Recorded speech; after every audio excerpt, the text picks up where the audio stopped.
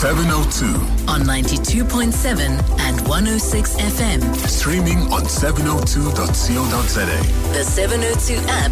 And on DSTV channel 856. Good afternoon and welcome to the Midday Report. It's 6 minutes past 12. I hope you've had a great festive season. I'm TD Madia standing in, Christmas weekend.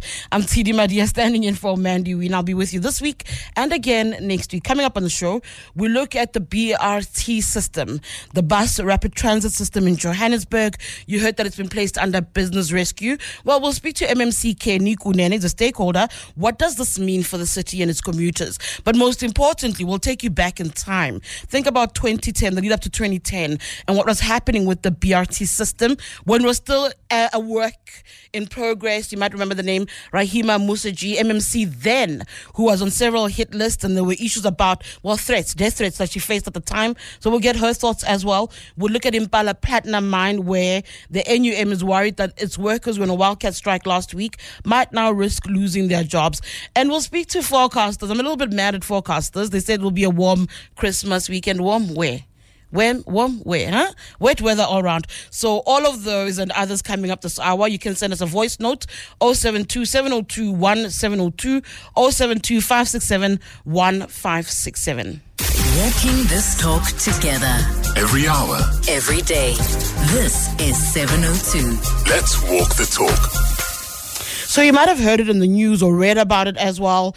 The Rea Vaya board has been dissolved. This is on the back of it being placed under business rescue last week. The business rescue practitioner, Mahir Tayob, was on the radio this morning on Radio 702 telling Ray White earlier that he has indeed taken over the reins at the bus line. He also said maladministration, mismanagement of company assets, poor governance and a lack of expertise are all to blame for bringing this company to its knees. Let's take a listen to a little bit of that interview earlier before I bring in current Transport MMC Niku Nene to share his thoughts on this entire situation. So let's begin. Let's go to the onset. So Rea Vaya is loosely translated says we are going in Skemto, and it is a bus rapid transit system that was intended to provide high quality services at low cost. The project, as you know, commenced in 2009, and it intended to place commuters at the hallmark of public transport. However, and at first view, it appears that the company finds itself in this predicament because of fraud, maladministration, mismanagement of company assets, poor governance, a lack of expertise to manage the project, and a lack of understanding within the project. Sure. And then you have further problems between the shareholders, which are the taxi owners. So there is obviously a disconnect between the shareholders and other stakeholders, being the city as well as the company. And when there's weak internal control systems, there's always the opportunity for fraud. And this is exactly, in simple terms, what brought Biotrans to its knees. Are we going to see some arrests very soon? Well, I am obliged in law to investigate the affairs of the entity, and where there is criminal culpability, you can rest assured that there will be arrest. Not only will there be arrest, but if somebody had benefited because of the impropriety that they have caused, I will seek to recover those funds. Do you have a number for the funds that were misappropriated, money that is missing, money that needs to be paid back, or money that was stolen? Sorry, that is too soon to know at the moment, but you can rest assured there will be a deep dive on every single expense that the company incurred. And because of the great public interest in this matter, these reports were made available to the public. What you're listening to there is the voice of Mahir Tayob, who is the business rescue practitioner that's taken over the company, in essence, that operates the bus rapid transit system that we have in Johannesburg. After listening to that, I want to bring in now the current Transport MMC, Niku Nene. So 2 of Biotrans creditors have brought an application. That's how we got here. That led to all of this. And I imagine there's a lot more that will make its way out into the public domain in the coming weeks, in the coming following days. At the moment, I am joined now by Kenny Kunene, who is the Transport MMC for the city of Joburg. Kenny, thank you so much for your time. Welcome to the show. Let's first start with your reaction to all of this. Metsidi, I think where I must actually start is when I came into Transport Department as the member of the Mayoral Committee. What happened was my encounter with Piotrans was brought about by the strike, where drivers went on strike because they were not paid, because the city had not paid Piotrans. I then intervened, and that payment was done. And immediately after that, some of the shareholders asked to see me, and they then requested me to intervene and assist. I then said, no, I want to see all the shareholders and the board members. That meeting was arranged, and I then attended the meeting where I addressed all the shareholders of Piotrans. And I gave them the terms of what my assistance would be. After I engaged with the union, I engaged with the workers, and I engaged with some of the shareholders and former board members. And subsequent to that, they then requested that the then chair writes to me, to my office, requesting that I assist them in terms of setting up a temporary board so that it can begin to unravel what is going on there. And there's been meetings after that. The then chair, Advocate Memela, took us to court to say that I was not supposed to have interacted with the shareholders, and the resolution of the shareholders was illegal. The court went against her and confirmed that the resolution of the shareholders was indeed illegal, and the actions that were taken after that were legal. Now, this interim board has unraveled a lot. So the business rescue comes as a last alternative, or a last plan to be able to assist 309 shareholders. Mine is one and one only, is to assist 309 families that have given away their taxes to be part of this BRT arrangement, which was to last for 12 years. After 12 years, then a tender process started, and because that process has not been concluded, they were extended for 2 years, month to month. But I still maintain that we need to assist them, because what happened at Piotrans over the years was really bad for them. This BRT was not done well from the beginning. Okay, we'll have an answer to that question. I'll ask that question. But let's speak about what is possible about the way forward. You keep saying that yours is to try and support. Is there any way forward? Do you see any way to salvage Piotrans' involvement? Must Piotrans also remain at the center of the BRT system? Is there a way to separate this infrastructure from it in order to redeem whatever's happening, and to make sure that an infrastructure that is really for the people of Joburg remains as that and is able to play that role going forward? Sidi, look, bringing a business rescue practitioner does not change the operations of Piotrans. It is like you had a doctor, now you are going to a surgeon. When a surgeon takes over, everybody else is excluded. The surgeon is in charge. Yes. So the business rescue practitioner, who might recommend cutting up the body, taking out the cancer, who can recommend all manner of things. We are watching a lot of our public assets going through. We've seen them go through business rescue, and some of them have been in a lull for so long, Kenny. I want to be able to wrap up and move on, but some of them have been in a lull for so long that at the end of the business rescue process, it's not what you identified before. In its current form, it doesn't even serve what it initially was meant to do. So I do think that it's fair for people to be concerned about what will happen to the BRT infrastructure as we know it going forward. I think that's a fair question. the BRT infrastructure remains as is. In fact, we have started the process of renovating the BRT stations. If you go there, you'll find companies working to renovate them, to bring them to a state where they were. We are bringing technology in the BRT stations. So the infrastructure remains. All that is happening is the business rescue practitioner is now going to go into Biotrans. He's been appointed by the High Court. He's now going to say, board, you go. Officials stand back. He's now going to say what has happened here. Because monies were stolen. Over 50 million was stolen in 2021. In 21-22, over 100 and something million was stolen from Biotrans. Now, he is a forensic investigator himself. So he's going to do an investigation and run the administration of Biotrans. So people will still get paid. The operations will work. What he must do is to get this company to a point where the profits buy buses so that there's more buses and the shareholders can make more money.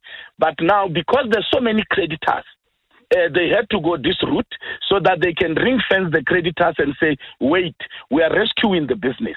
So they don't have to be paying any creditors at the moment until such time that they have rescued the business and the business is profitable and the shareholders are making money, and then they can then make arrangements with the creditors on how to pay them.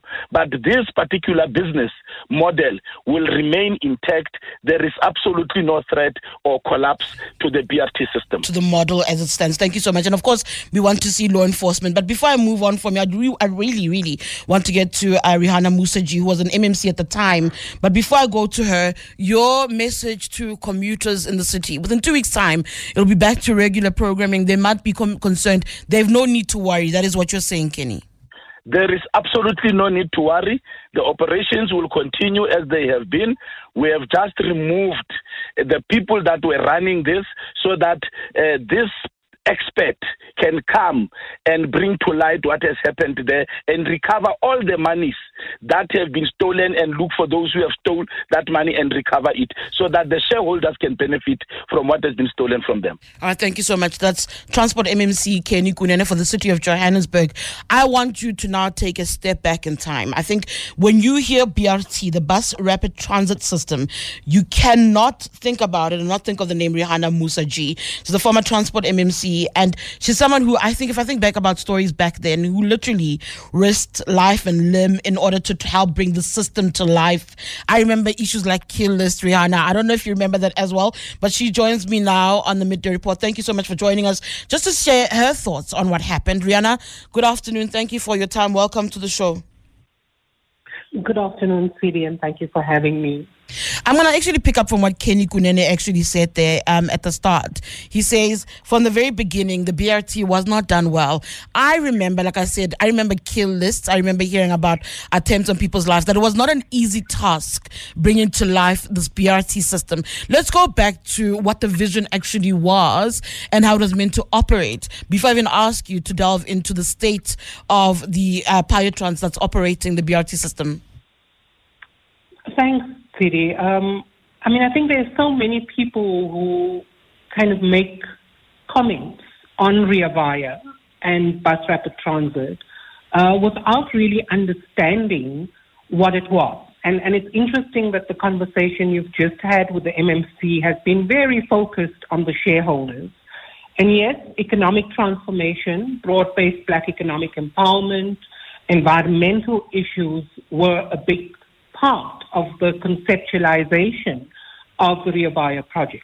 But at the heart of Rea Vaya was actually the needs of users of public transport and what it would take to build a public transport system that was sufficiently attractive to get private car users out of their cars, to make public transport accessible, affordable, safe, and reliable for users. And so the user and the experience of the user was at the heart of what we were trying to do as the city of Johannesburg way back in 2006. We were obviously very aware that no transformation of public transport was going to happen without the critically important minibus taxi sector.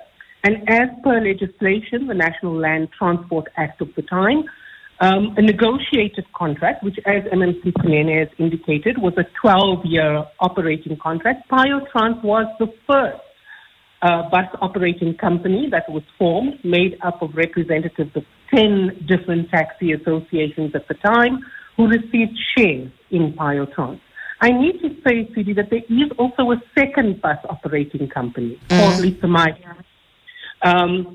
that continues to operate. So the whole idea of a bus rapid transit system like Rea Vaya is that there could be a multiplicity of operators in the background, but there's one brand, and the city is ultimately responsible for overseeing the performance of the bus operating company.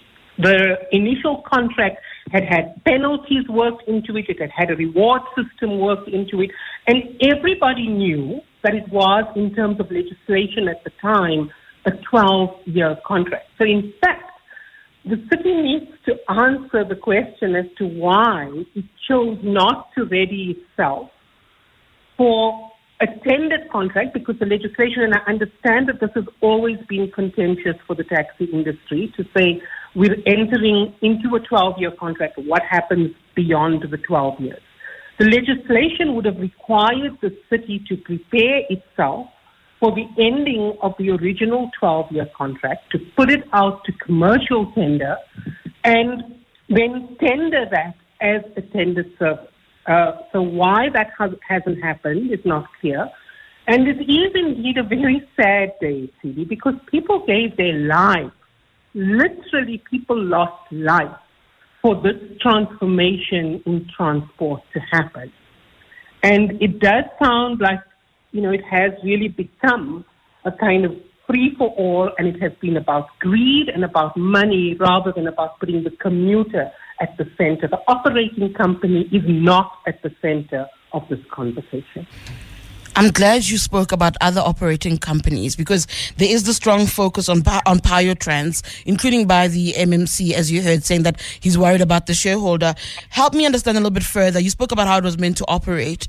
Can we separate this infrastructure from Biotrans? And I ask that because so much of the taxi industry seems to be tied in to Biotrans specifically. And again, when you look back in time, part of the difficulty was managing what they seemed to deem as threats to their livelihood, which had turned violent. In trying to prepare to navigate this, the threat to Biotrans, is that something we should be concerned about?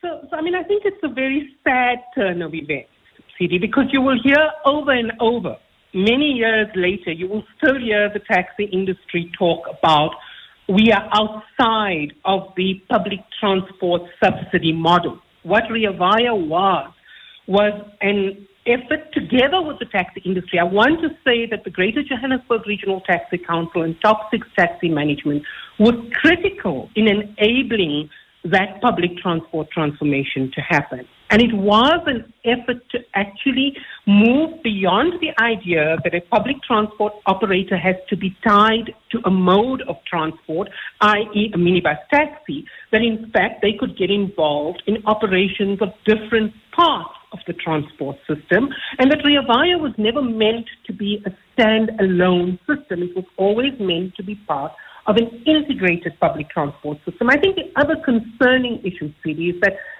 from the council approval of Rea Vaya, November 2006, the system was inaugurated in August 2009.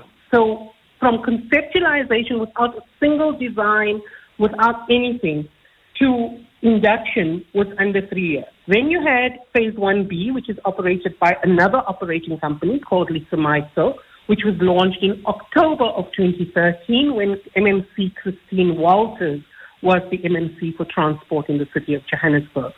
The question does beg, what has happened in the city of Johannesburg between 2013 and we're now on the brink of 2024, that Phase 1C, and you would be very familiar with this, CD, because 702 have your studios in Sandton, so you've seen Rea Vaya stations that have been built in Sandton, Phase 1C, which was promised to the people of Johannesburg to run in 2016. We are now 8 years out of 2016, and there is still no visible sign of phase 1C coming to life and beginning to create the network impact rather than single corridors that were being looked at. So I think it is very sad that possibly one of the biggest experiments and efforts at real and true broad-based Black economic empowerment that, as MMC Kunene has indicated, includes over 300 shareholders, many of them women.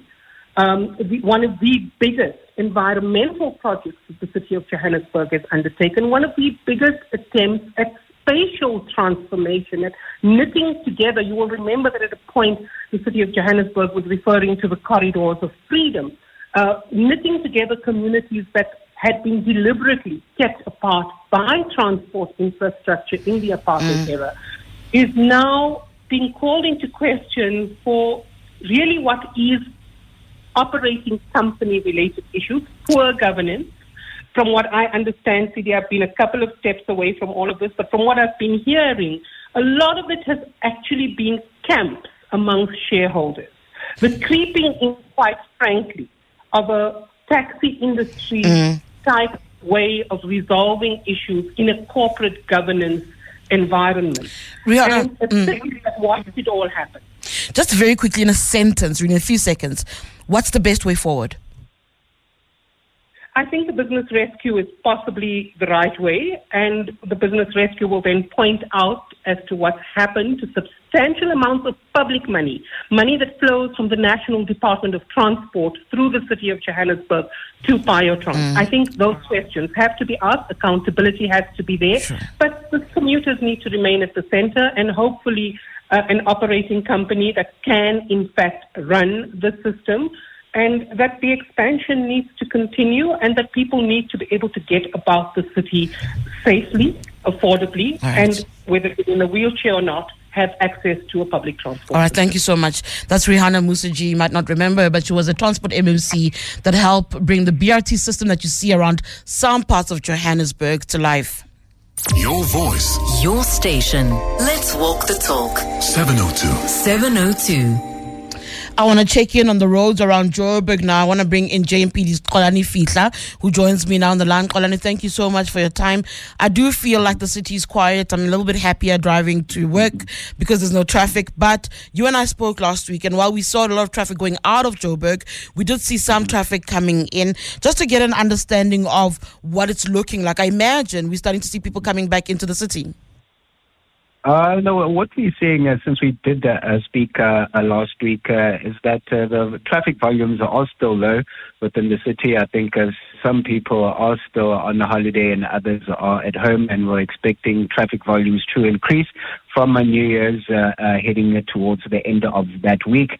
But what we have seen is that we've been having adverse weather conditions experienced this past long weekend, and we have received reports of flooding in other areas of the city, and we received reports last night in Florida. It's next to Florida Lake, it's West Lake and Albertina Sisulu Road, and then we also received reports of flooding on Christmas Eve on the 24th and on Christmas Day. That's in Lenasia South and in Orange Farm, but currently I can say that there are no major incidents that have been reported, and the traffic is free-flowing within the city of Johannesburg. All right, thank you so much. That's JMPD's Xolani Fihla giving a quick update of the roads, saying that they're expecting traffic volumes to increase after New Year's, and that the roads, yes, there's inclement weather, but that it's clear at the moment there are no major issues on Joburg's roads. Walking this talk together. Every hour. Every day. This is 702. Let's walk the talk. It's 34 minutes past 12. You are listening to the Midday Report. My name is TD Madia, in for Mandy Wiener. We're still keeping an eye on lots of stories that are unfolding today. I see Parliament has expressed shock and sadness at the passing of one of its members, Alice Mthembu. It's understood the ANC MP died in a car accident yesterday.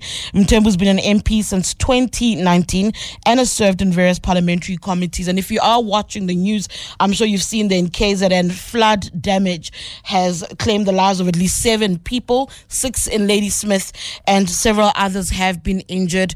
Of course, we are going to speak to a forecaster in just a bit to understand what is going on with the weather and what to expect over the next few days.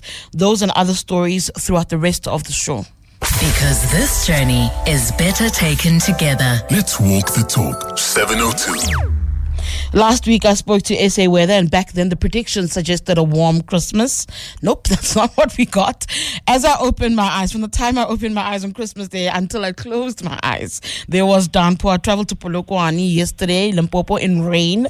And you see, there's plenty of rain, and I think we're going to be seeing a few of that. But we're going to speak now to forecaster Litlohonelo Tobela, who joins me now on the line. Good afternoon, thank you, and welcome to the Midday Report. Litlohonelo, I'm saying that I'm surprised. I expected warm weather. It was so hot on Saturday. I thought Sunday would be the same, Monday would be the same. That wasn't necessarily the case. Good afternoon, thanks for having me. I don't know where or how, or was it far apart? Because remember, weather changes from day to day. So when did you have the interview where you were told? I was told on Friday that it's going to be warm and sunny. No way. With all the interviews I've had, even, on TV and everywhere on the radio, you can record. Have you been saying it's going to be wet weather? It was going to be a wet weather. I did not speak to you. I should have had a conversation with you. So it is still overcast. It's still grey in Gauteng. Are we expecting to see that over the next few days still? Yeah, for sure. I mean, for the central and the eastern parts, you're still expecting cloudy conditions with some cool temperatures, scattered to a widespread chance of showers and rain. I mean, if you look at today, we have a widespread chance of showers expected along the eastern parts of Mpumalanga as well as Limpopo, as well as the northeastern parts of KwaZulu-Natal, scattered along the central parts of the country, which would include Free State, Northwest, Gauteng, as well as some parts of KwaZulu-Natal, but then remains isolated in terms of 30% chance of showers and rain, which is expected over the eastern parts of the Northern Cape and parts of the Eastern Cape and just along the South Coast, which today we have some few warnings. Today it's one for disruptive rain expected over Limpopo and parts of the northern areas of Mpumalanga, as well as some severe thunderstorms are expected over the central parts of the country, which would cover most areas of the western parts of the Northwest Province, as well as the eastern parts of the Free State, southwestern parts of the Free State, but the eastern parts of the Northern Cape Province, with damaging winds expected along the southwest coast between Lambert's Bay as well as Cape Agulhas. Heading all over to the week, we're still expecting a scattered to a widespread chance of showers and thunder showers, especially over the central parts, with warnings being over severe thunderstorms and disruptive rain expected over the central parts, which is from the eastern parts of the Northern Cape, southwestern parts of the Free State, as well as some northern areas of the Western Cape Province. Still remaining there over the southwest coast tomorrow, we still have some damaging winds which are expected between Lambert's Bay as well as Cape Agulhas. Spread over to the Friday, we're expecting scattered to widespread chance of showers and rain remaining over most parts of the country, with just the 60 over the eastern parts of Mpumalanga. But it looks like the whole week we are yet to still experience some showers and rain.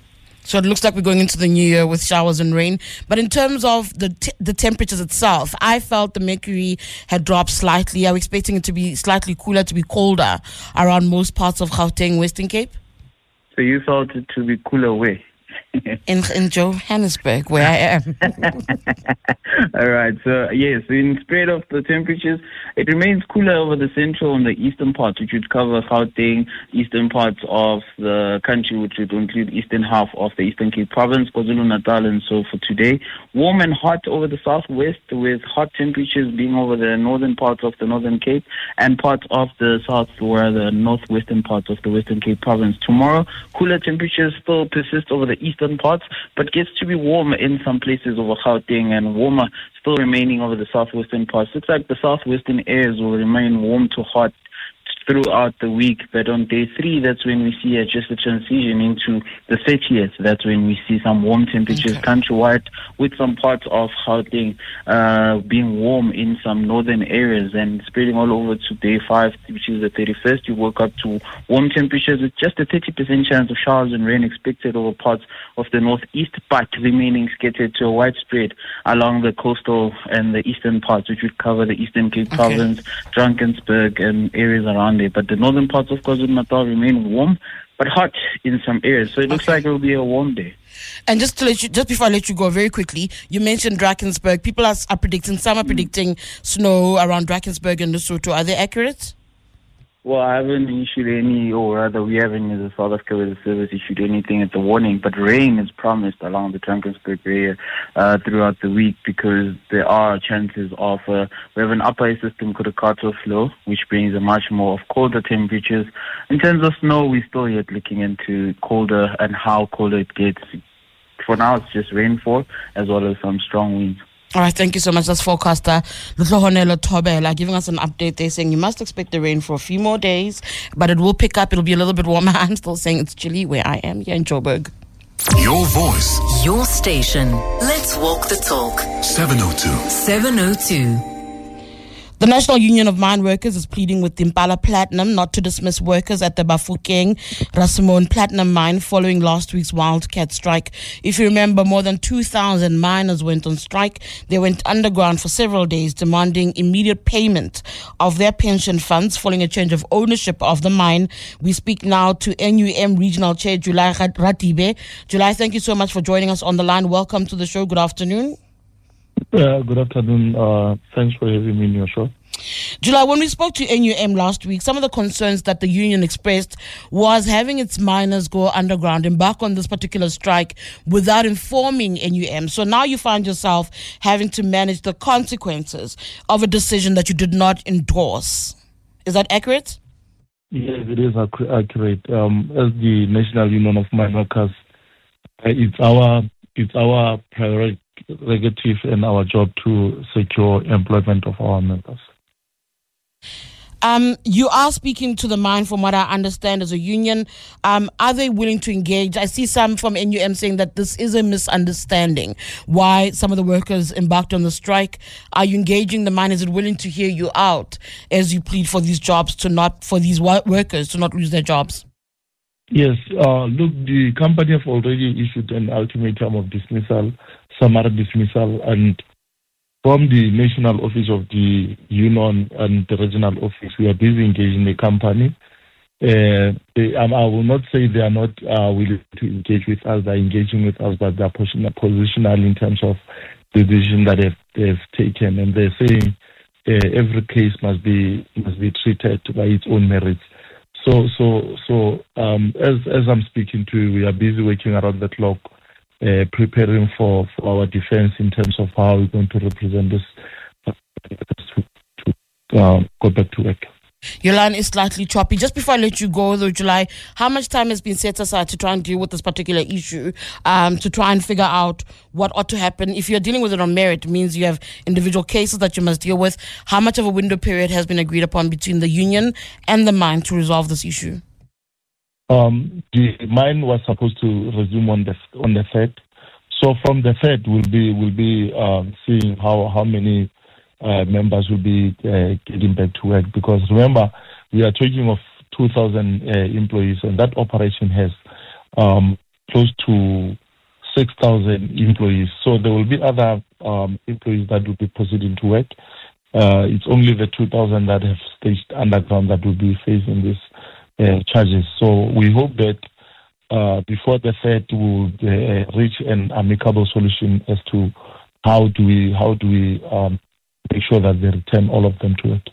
All right, thank you so much. That's July Radibe, Regional NUM Chair, speaking about those M-Plus workers where the mine now has issued an ultimatum saying that they should be fired, but the NUM saying that there is a misunderstanding. I mean, I was reading a little bit earlier where the NUM says these poor mine workers have been misled by certain individuals. So it's our view that the mine should take that into consideration. But of course, we're not saying that they should not do what is necessary, but we are saying in whatever they're doing, they should not dismiss the workers for the fact that they'll be demanding their retirement fund while they're still working. We think that they've been misled, and it's just a question of a misunderstanding or a lack of understanding. The difficult situation for NUM is all of this, as July admitted there, is it's happened without their understanding. So now they must deal with the consequences of what their members have done without seeking their consent or having agreement about embarking on that action. If you remember last week, we had the NUM literally coming on air saying, we don't know why our miners are underground. In fact, the person who knew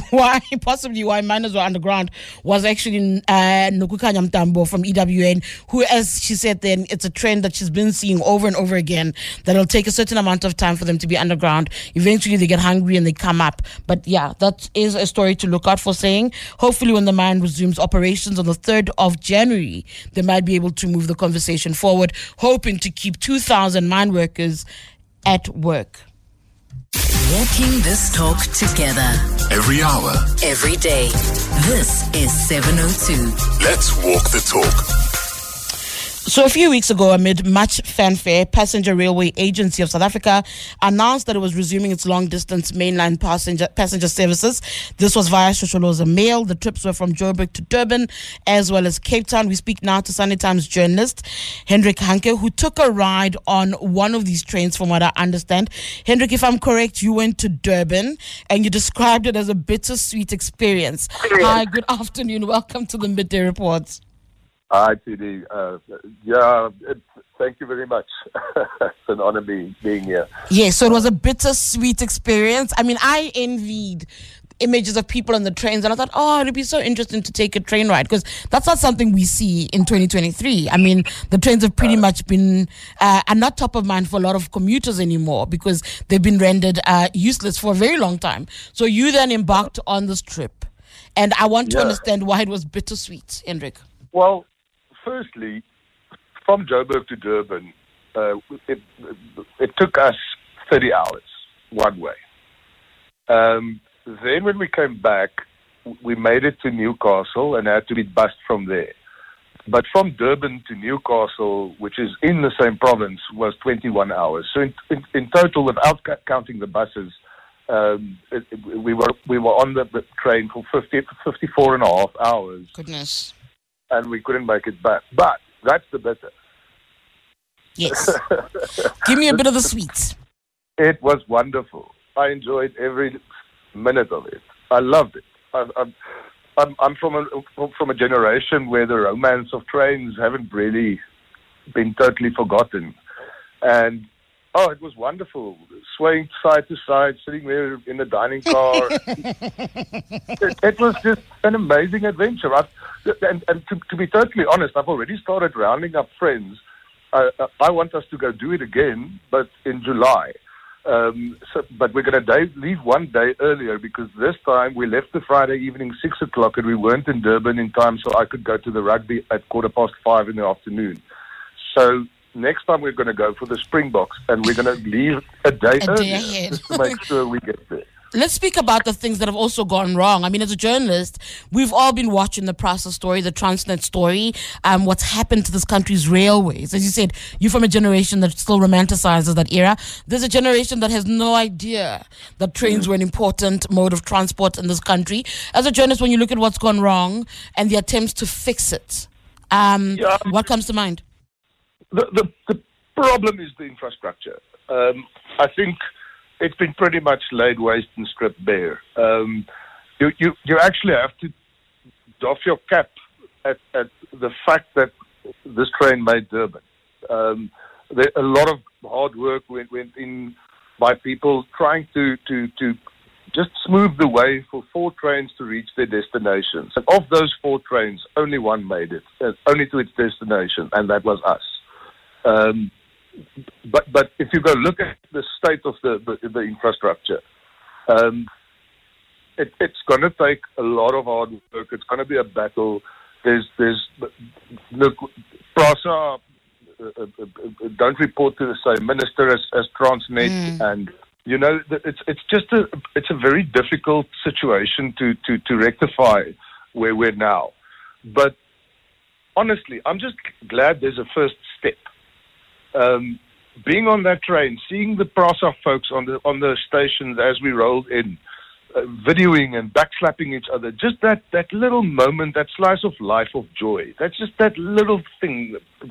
It was amazing. You sound like an eternal optimist. It's such a hard one for me because we are celebrating what should have been operating. We are celebrating an attempt to get back to where we were. I want to quickly get your thoughts on the relationship between PRASA and Transnet, because PRASA, in order to work, does need Transnet to get infrastructure right. You say it's a massive challenge. Do you think there's the necessary political will to get there? Because them clapping hands and supporting each other and the fanfare is fantastic.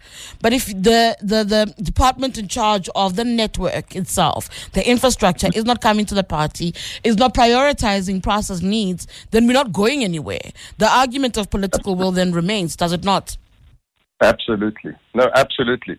And literally the situation where we're at is it's a bit of a one-way want, because like you've just said now, PRASA can't do anything without the Transnet infrastructure. So if Transnet decides we don't want to work with PRASA, we're going to make it difficult for them, it's going to be difficult for them. So that needs to be smoothed on a high level, I don't know, somewhere above these two entities, or something to that effect, because otherwise you've got two systems who have to function on one system's infrastructure, and if that one system has the overriding control over things, it will just be one-way traffic all the way. So there's something has to happen at a high level. That is an absolute fact. But this boils back to something else you said earlier, and that's political will. Who has the political will to go take on that fight? And you know what? The importance of these long distance trains cannot be stressed enough. The economic situation in our country is dire, and these are affordable ways of moving across South Africa. I can't remember now what the prices for the other three trains were, but for the Durban trip, one way was 360 or 370 rand. Now, and that's for the sleeper class. So you've got a bed to sleep. You know, that's amazing. That's 700 and small. That's a world apart from a flight to Durban on any given day. Hendrik, it's cheaper than a car to go one in way. A car. Petrol, I forgot. Yes. You're correct. You're correct. You said you're going back. You're going to go for another train ride in July. Hopefully I'll attempt the same thing. Thank you so much for your time, Hendrik. And it's a pleasure to see you. Have a good one that time. All right. Thank you. Cool. That's Hendrik Henke from the Sunday Times, who took a train ride, saying that it was a bittersweet experience. He speaks about the nostalgia, and I hear this from people who used to use the trains all the time, the nostalgia of using the trains and just the economic value if they get this right. But you've got that thing that's happening with Eskom. Think about it, where they're straddling many lines. It's a thing with the electricity minister, rather, where he straddles many lines and he needs to jump many, many hoops in order to get his one job done. And look at where that's gotten us. Yes, maybe a few weeks of no load shedding, but still, it'll be back with us in January. So that's the hurdle that I hear. PRASA needs Transnet, report to different ministers. What does this mean in the long run? Your voice. Your station. Let's walk the talk. 702. 702. It's 12:54. You are listening to the Midday Report. My name is TD Madia, standing in for Mandy Wina. I'll be with you this week and again next week. So I want to look at a story that bothered me a little bit. I think it should have bothered many of us. It shocked us really last year, where a tanker drove into a bridge. Do you remember that explosion that happened in Boksburg last year? EWN's Alpha Ramushwana was there last year. EWN's Alpha Ramushwana went back to Boksburg, spoke to family members about the incident. He joins us now in studio. Alpha, good afternoon. Welcome to the show. It's been a year. You spoke to family members. But before I even ask you about the family members, I imagine you've gone back to the scene. Talk me through what you remember seeing last year versus what you saw this year. I'm trying to figure out if there's been any progress since then. So, yeah, like you said, I was on the scene, I think 2-3 hours after the explosion last year. And of course, it was very, very graphic. The bodies were scattered all over the place. And the bridge was, you couldn't even tell that this is a bridge or this was a bridge. Everything was just all over the place, The houses near the bridge were partially destroyed. No windows. The ceilings have collapsed. The roofs had also collapsed. And then I went back there on Christmas Eve this year just to see if there's been Sunday. Just to see if there's been any progress. And I must say that PRASA has cordoned off the whole area because they've started now with rebuilding the bridge. There's PRASA security guards 24/7. They're making sure that people don't enter. I mean, it's still a hazard, TD, because parts of the bridge are still there and they look like they might collapse again. So while they've started rebuilding the bridge and started fixing the rail infrastructure that was damaged, there's still much work that's going to be done, because they did say that they don't expect this to be concluded anytime soon. No, I don't think so. We still have remnants of other explosions and things that have gone wrong in this province that have yet to be attended to. You did speak to family members. Yeah. Those are the people that I imagine this stays with, and they're remember it every day. Yeah, that they've described vividly that a year after the Boksburg explosion, their life has pretty much changed for the worst. They say that explosion has not only affected them in such that parts of their homes were gutted, but it's also affected them financially. I spoke to a mother. Her name is Mama Rose Mashaba. She lost her 2 children and her daughter-in-law in the explosion, and she expressed that they were the breadwinners at home. They were bringing food on the table, money in the family on a month-to-month basis, but after they passed on following the explosion, or due to the explosion, she's been left to suffer. She's not working. She's not getting any pension money. So the little money she receives from NGOs after the explosion now is literally the only money that she's using to survive on a day-to-day basis.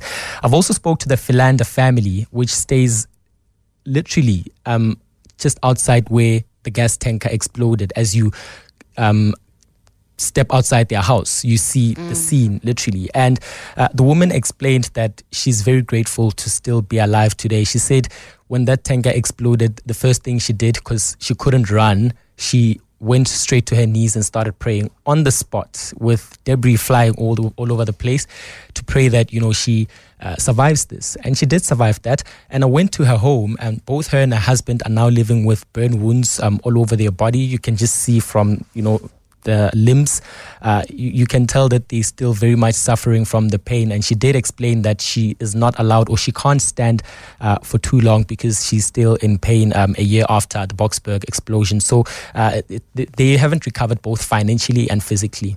All right, thank you so much. I'm going to keep you with me. So what I'm also going to do, part of my day job, is being in the newsroom. And what I want to have happen this week is some of the journalists come on and speak about some of the stories that they've covered this year, just their thoughts on some of the issues that were top of mind, top of bulletins in South Africa's stories for the year. So I'll start with Alpha, because he's here with me at the moment. Alpha, I've covered politics with you. Yes, yeah. He lost because he doesn't listen. But I've covered politics with you. But before I even speak about the politics, let's speak about water. Yeah. One of the major issues that we've seen load shedding. Yeah. Then we saw water become a cause for concern. I don't want to call you a water boy, but actually you are a guy. So let's speak a little bit about what you've been seeing and covering water issues throughout the year.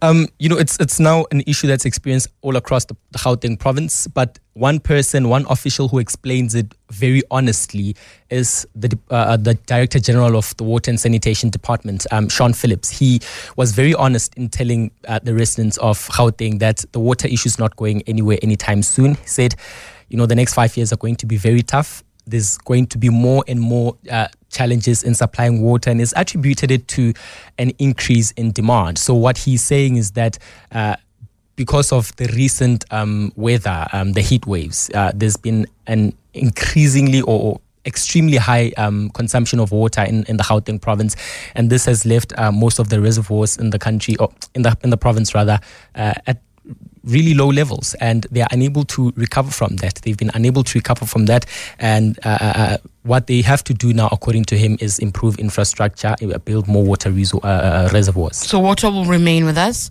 Again, I said earlier, you and I cover politics. I've seen you through the NC Women's League. I've seen you through the NC Youth League. I have a few seconds for you just to give us a quick wrap on these structures of the NC that have supposedly been resuscitated.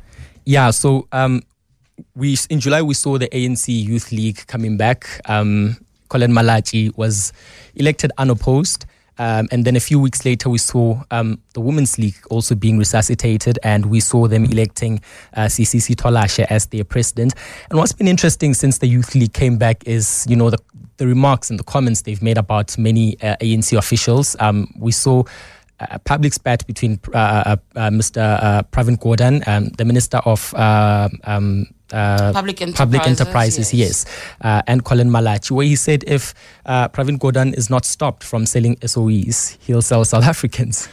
It's going to be an interesting one to watch. Let me tell you, they say that the draft diamonds you get like refurbished or cleaned up in that space. The Youth League is going to make lots of faux pas with years to come. That's Alpha Ramushwana.